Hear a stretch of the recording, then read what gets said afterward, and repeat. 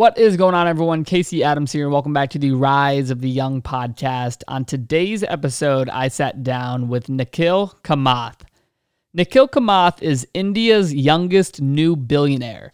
He is the 34-year-old Zerodha co-founder and a chess champion who dropped out of school at the age of 14. That was the starting move in a sequence of events that would eventually earn him billionaire status as part of India's answer to trading platform Robinhood.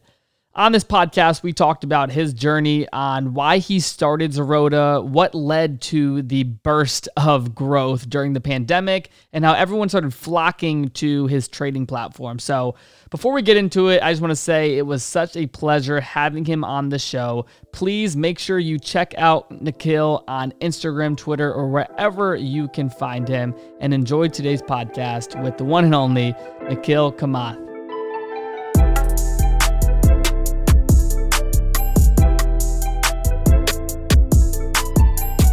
All right, what is going on, everyone? Casey Adams here. Welcome back to the Rise of the Young podcast. Today, I am joined by Nikhil Kamath, the founder of True Beacon and also Zerodha. Thank you so much for coming on. Thank you, Casey. Thank you for having me. So it's been said that you've created the Robinhood of India. Is that correct? That's what I've been hearing a lot.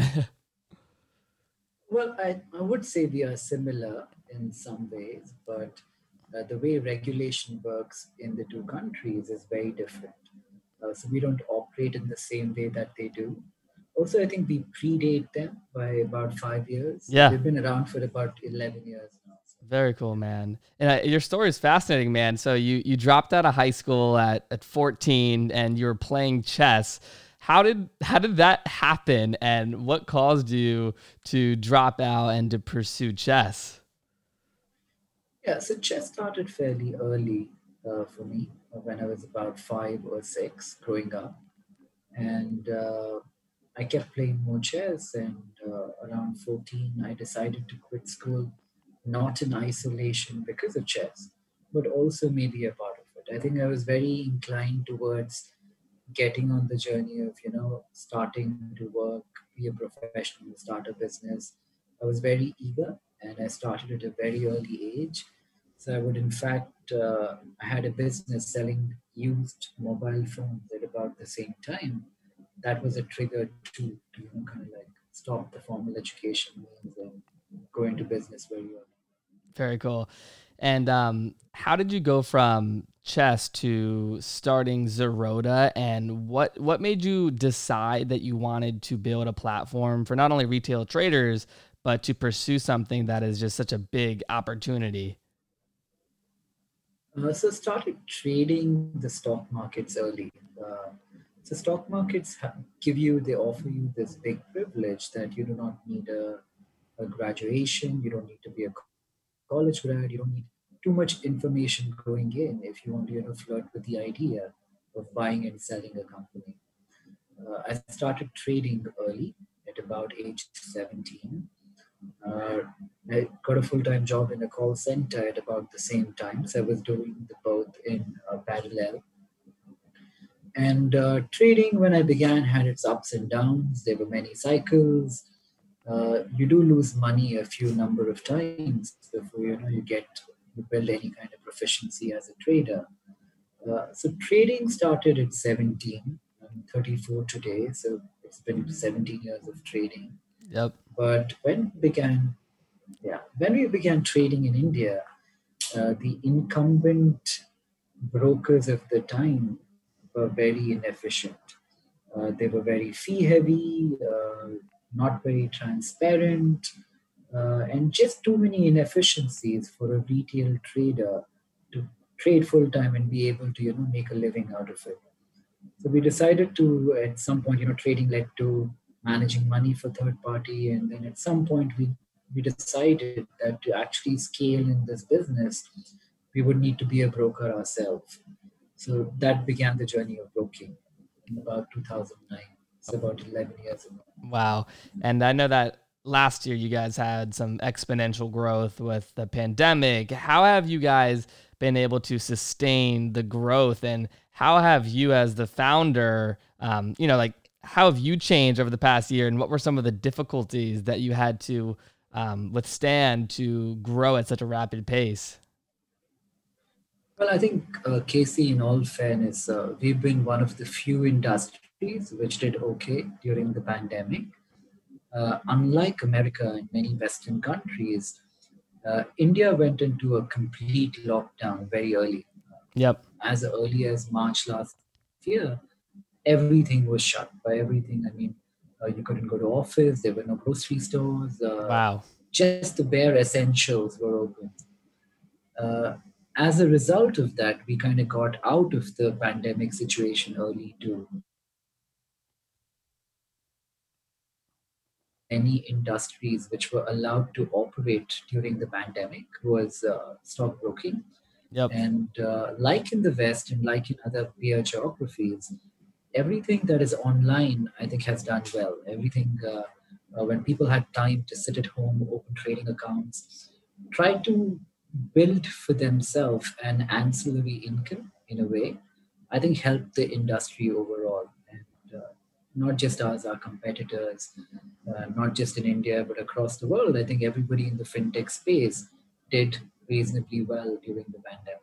Absolutely. What have you guys seen with like the youth? Because I'm 20 years old, right? And I know that there's this whole thing in America, and I'm sure you've heard it. It's like the Robin Hood traders, and you saw the Yeah. thing with GameStop and all these companies. Just how is it different in India? Is there a lot of young or millennials or younger groups of people getting involved with Zerodha? And what's your thoughts on that? Luckily for us, I think we have a regulator like you have the SEC, we have the SEBI, and these guys have kind of like stepped in and been fairly proactive. So something like a GameStop is possible if there is a certain amount of leverage for a novice trader to utilize. So they've curtailed the leverage available in India to a large extent. So I think they've done their job. Normally, regulators don't do this, right? Across the world, when something goes wrong, they come by and fix it. But these guys have made an exception. They've been preemptive about the whole thing, and they've created an environment where it would be tough for a stock like GameStop to be operated in one way or another. Very cool. So, just for context too, so you and your brother started Zerodha, is that right? That's right. Yeah. How has it been building a company and not only becoming a billionaire, but doing that alongside your brother? Like, what has that been like? It's been great, honestly. I think we've always been very close, and I think we have skill sets which are complementary to each other. I think Nitin is amazing at people, product, driving a vision, at really inspiring people to do better. And I tend to focus more towards stuff related to investment, risk management, stock market kind of thing. So it has worked for us, and we spend a lot of time both at work and outside of work. We play a lot of sport together, and Very we cool. hang out, and it's fun. I think, to have somebody in life who you can depend on in the ups and downs, and vice versa. I think it's great. Very cool. What does like your day to day look like nowadays? And how do you balance that out with your brother and your team? Well, typical day is getting up at about 7:30 in the morning. I start work at about 8, in between 8:15. The markets open shortly after. Uh, Markets go on till about 3:30 p.m. So I'm fairly occupied at that time. And then we have a lot of meetings and Zoom calls, and like just stuff to grow the business one way or another. And the day typically ends with a workout if I can like Yeah. muster the courage and motivation to actually end up in the gym, which happens a couple of times a week. And after that, you watch some TV or read a book and go to bed. I love it. Weekends are a lot more interesting. Weekends are when I try and catch up with friends, go out for a drink, or play a sport. So weekends add. a little bit of excitement to otherwise a very routine cycle. Yeah, very cool, man. I know you talk about this concept of redefining what a billionaire is, and like, what does it mean to you to be a billionaire, and how do you want to redefine that? Well, it doesn't really mean that much. I think outside of titles and terms, I think if you have capital at hand, it makes you braver as an entrepreneur. You can go out and try new things, take advantage of more opportunities. I think that's the most significant change. We've tried, like, if you were to talk about different economic models that we have witnessed in our history, we've had we have great issues with income inequality and wealth disparity in the world we live in today. But we did try socialism and different forms of that, and communism, and all of these have not worked. Capitalism in its current structure might not be apt for what the world needs today. You would need, say, a certain amount of benevolence on the people who have benefited from capitalism to make the society succeed together.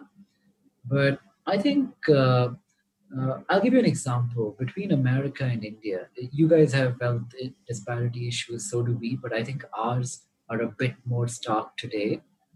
But you guys have wealth taxes and inheritance taxes, which kind of like narrows that gap. I think a case should be made for India as a country to introduce stuff like that. Personally, I believe inherited wealth should be taxed at a higher rate than income is today, because income tax taxed beyond a certain point kind of does not aid entrepreneurship, which the country really needs. Yeah, But very simply, I think access to capital just gives you the confidence to go out and try new stuff. That is the main change that it brings by. I love that too, and I think like myself, right? You read all these stories of billionaire, and myself as a young individual, I think redefining what that means is important because it's the title, it's the thing, but people behind that title have such a story, and there's so much knowledge, and there's so much to provide to the world. And I think too, just hearing your story of dropping out of school at 14, and you hear this not only success story, but you're able to see the journey, which obviously led to your success today. But what does your success mean to you today? Yeah, so Casey, often in life, I think when a certain company does well, and by virtue of that company having done well, the individuals associated with it tend to do well on a monetary level. I think people incorrectly attribute it to hard work and intelligence and somebody with abilities which are spectacular. Most often, the case is it's just people who, by coincidence, were at the start of a big cycle, a big up cycle in that particular industry. There will always be millions of people who are more hardworking, more intelligent, and more innately, naturally gifted than the people who have gotten lucky today. So I think to pay heed to that and not forget that, and know that you've gotten the little distance that you have in life by virtue of where you were and at what period of time, and the people you were associated with and who were working with you. I think these things make a company succeed. Too often that entire focus shifts on one or two or three people, which is probably incorrect. I love that, man. And going back to Zeroda, how have you been able to build the team? What have been some of the I would say practices you've used to build culture and to scale your team that an entrepreneur could use today if they are on the cutting edge of a booming industry and they're going through rapid growth? Yeah, so I would in fact give more credit on the whole team building aspect. People at work who have done a much better job than me at that. I think Nitin has been great at inculcating a culture, and he kind of inspires all the people who we have working with us today. Very cool.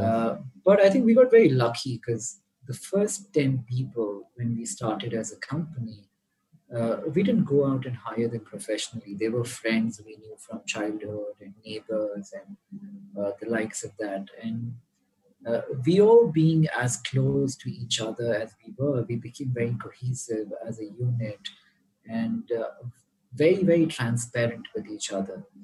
And luckily, I think that has permeated into the new layers when new people came and joined us. So I guess we got really lucky with that. Yeah, very cool, man. Um, what does the entrepreneur scene look like in India? Are there a lot of young hustler entrepreneurs that are starting revolutionary businesses today? And how are you planning on supporting that? Or how do you want to be involved for the next generation of entrepreneurs in India? Yeah, so Casey, where I am right now is a city called Bangalore, which is in the south of India. So this place is incredible. It's very vibrant. Every second street you probably go into has like a bunch of startups and entrepreneurs of different kinds. We have a venture capital arm which goes out and like supports new companies, which are, I think support is kind of like pushing the word too much because we are trying to benefit from getting equity in these companies as well. But we participate in the ecosystem wherever we see a cycle or a sector which we think will trend up over the next decade. But this place is incredibly vibrant right now. I think we must have, I wouldn't be surprised, like over a dozen unicorns in Bangalore itself. Very cool. A lot of them scaling to, like levels which are much, much bigger than, just being a unicorn. Very cool. What type of industries do you see emerging the most out there? And when you say these unicorns, like, do they all have a common theme, or what industries do they tend to be in? Well, the flavor of the season here right now are SaaS companies. I think a lot of small and medium enterprises are growing in India. They're mushrooming. And these SaaS companies are well placed to take advantage of that. So that's one company, which is one sector, which is really cool today. Manufacturing, I think, by virtue of all the geopolitical tension around China and the rest of the world, has opened a big opportunity for India. We have ample labor, which is available at very competitive prices and skilled labor at that. So disrupt the supply chain and the whole manufacturing process, which would probably be China's laws, could easily be India's gain. So that could be another sector for today. So we ourselves, we just started a new company in asset management Yep. about True Beacon, 18 correct? months ago. Yeah, yeah.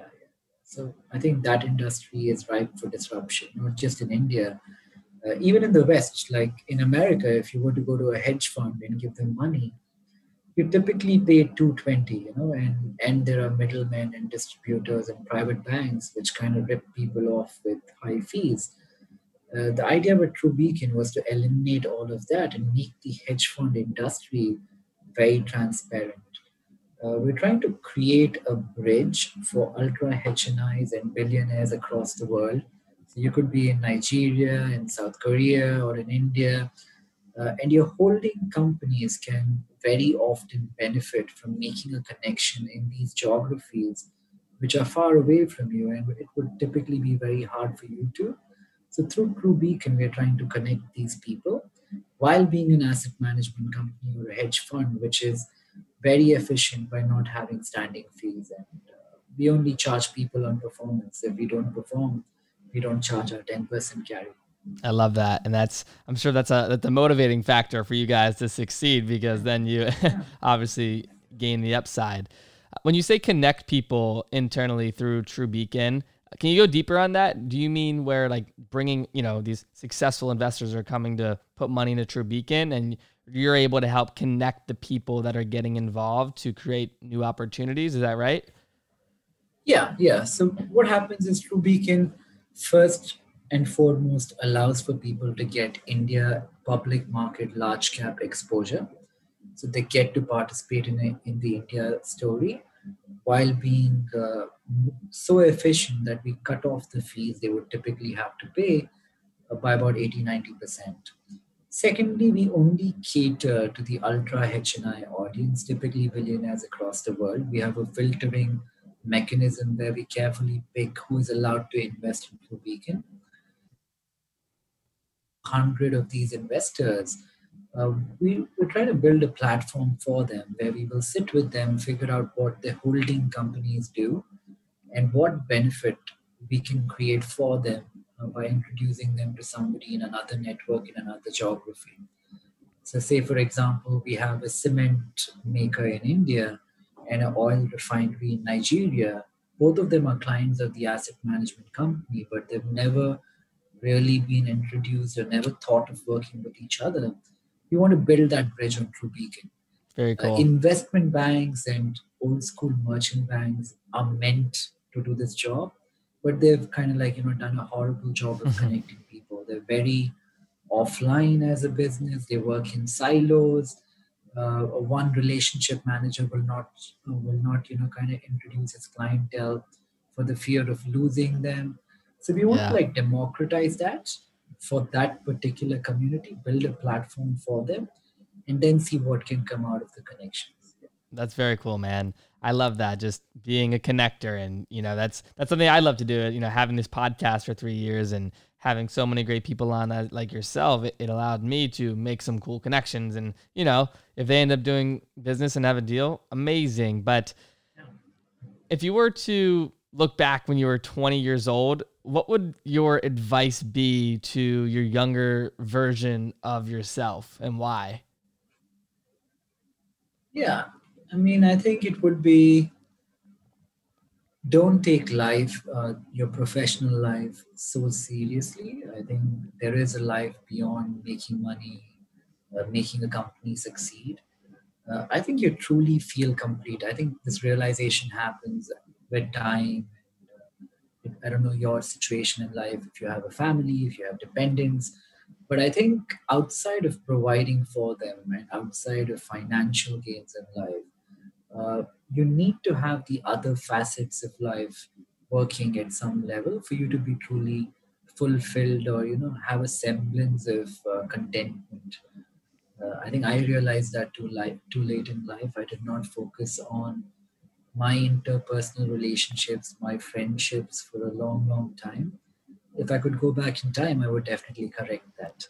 I love that. No, that's very good advice. And like I said, I'm 20 years old right now. I actually just moved to Los Angeles back in October. Grew up on the East Coast in a small town in Virginia. So I love hearing that when you when you look back and can give yourself advice. That's super cool to hear. Um, just moving to the forward, like what are you most excited about? With you have everything at True Beacon and Zerota, you have so many moving parts. Like what are you truly excited about? What wakes you up every day, and how do you um, stay motivated throughout these times? Yeah, so the market is a great motivator. I always tell this to people. The one great thing about a job in the stock markets is every day is different. It's not repetitive at all. Yep, Nobody can predict what will happen tomorrow, day after tomorrow, or even in the next hour. So you wake up every day wondering what might happen that day. And I think that is fairly exhilarating and it drags you into work. Uh, so that kind of keeps me like, really motivated on a very organic level. And another thing I really like, I think, is meeting new people. I love traveling. Too bad the pandemic has kind of, like really yeah, closed down the world in so many ways. Uh, so many people have Zoom meetings, and I have done hundreds of them. But to sit in a room with four people you've never met before, I think how much you learn about each other, it's absolutely, very hard to replicate that on a video call. absolutely. I was telling my buddy and I we're gonna go to Dubai in March. We've never been there before, and it's something that we're excited about because we've always wanted to go there. Like, so getting back to traveling is something that we're pumped about. So, I want to ask you, Nikhil, Bitcoin. What are your thoughts on it? Where do you see it going? And what's just your overall thoughts on cryptocurrency as a whole? Well, I get why there is so much distrust on the American dollar, which is the predominant currency of the world today. Most of our global assets are backed by that. I think the dollar was on a fair path up until the 1970s when it was on the gold standard and it was backed by something. So I think Nixon removed that in 1971, and ever since the dollar has not been backed by anything, and it is up to the Federal Reserve to print how much they like. But like any other asset class, if there is more supply than there is demand of a certain commodity, the value has to depreciate. But for vested interests across the world, even in India and China for that matter, if our currency were to appreciate, we would become less relevant as an exporter of services to America. Uh, I think 80s to 2000s, America printed about half $500 billion a year. 2000 to 2019, they printed a trillion. I think 2020 has been ridiculous. They've Yeah. printed $4 or $5 trillion. And after supplying so much more of the commodity, the fact that the price of the commodity has not depreciated is worrying. And everybody has to hedge that worry, that risk with something or the other. It could be gold, it could be bitcoins, it could be any other asset which is managed and has a finite number in existence. So, for that reason, more than all else, I like the case that is being made for bitcoins. But my worry on the flip side is, it takes one drastic event, one particular day, if somebody were to get their hands on a nuclear warhead or something like that by bitcoins, and something were to go wrong, I think that would be the end of bitcoins.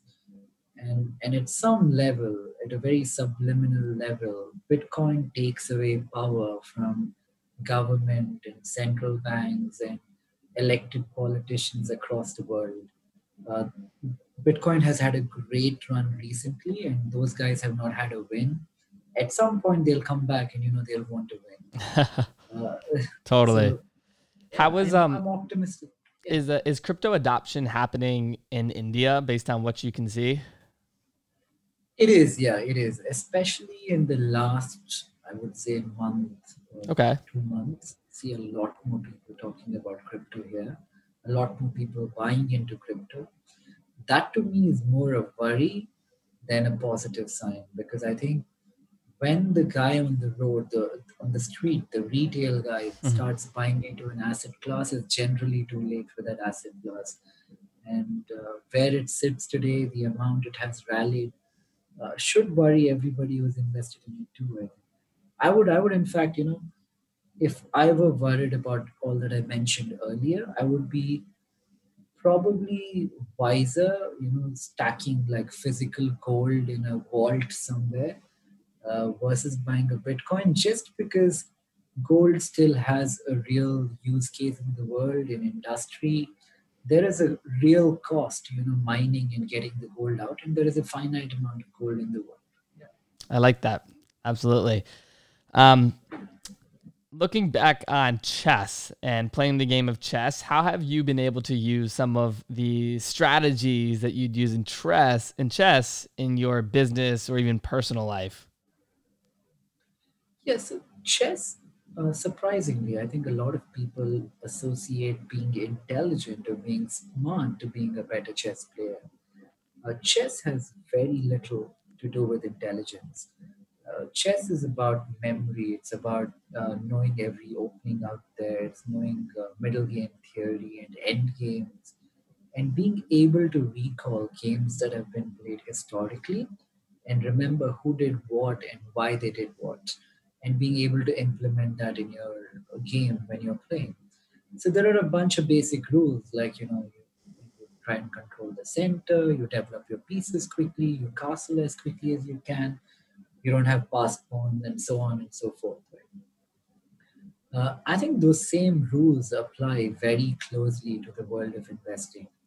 You don't leverage, you diversify your portfolio, you trade with stop losses, and like they say in poker, if you're on tilt, you kind of walk away from investing for a certain amount of time. Yeah.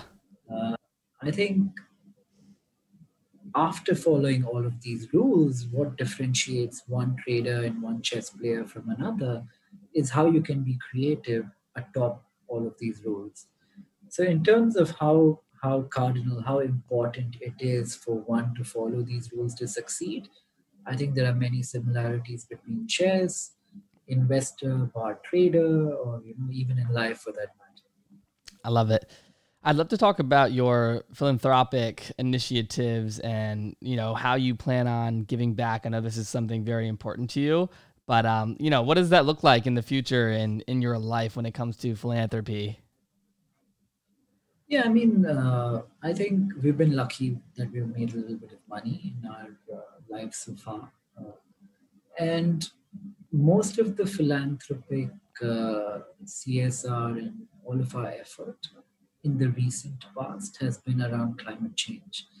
So we have a great team at work. It's headed by a guy called Samir, who's exceptionally good at sourcing uh, real opportunities around climate change, which can have a substantial impact on the problem. I think it's one of those problems which will not work in isolation, like nobody can solve it. Everybody has to do their bit. But early days, we have just started down that path, and I think we ourselves will need some time to figure out where that goes. Got it. Um, Last thing before we wrap up here, Nikhil, I really do appreciate the time. Just moving into this new year, but also if you were to leave today's audience with one piece of advice along their entrepreneurial journey, what would that be and why? Well, I think, okay, it would be two things. I think the pandemic has taught us how uncertain many things in life are. Uh, I think to have a little bit of your money as an entrepreneur at any stage in life, maybe 20% of your net worth in a fixed income, totally risk free, liquid asset class is very important. I think that's true for everybody. Uh, in different geographies, you would buy a different product, but everybody needs that. In times of chaos, I think you need to be able to go reach in there and tide over the terrible times. The second thing I would say is often we fixate upon a problem in industry that we would like to solve, but it might be just as important to find the problem you want to fix as it is important to find the sector in which you want to find that problem. You never want to be swimming against the tide, and to pick the sector or pick an industry which is growing or is set to grow at a significant pace over the next decade, I think is fairly important. I love that. Well, Nikhil, I just want to say thank you so much for coming on today's podcast. It really means a lot. Where is the best place that everyone listening can follow you or stay in touch with you? Well, I think Instagram is good. I have a handle called NIKHILKAMATHCIO. Love it. And I'll link it down below so people can just click the link as well. Yeah, yeah, yeah. Awesome. Well, Nikhil, thank you so much for coming on. I really appreciate it. Super. Thank you, Casey. That was fun.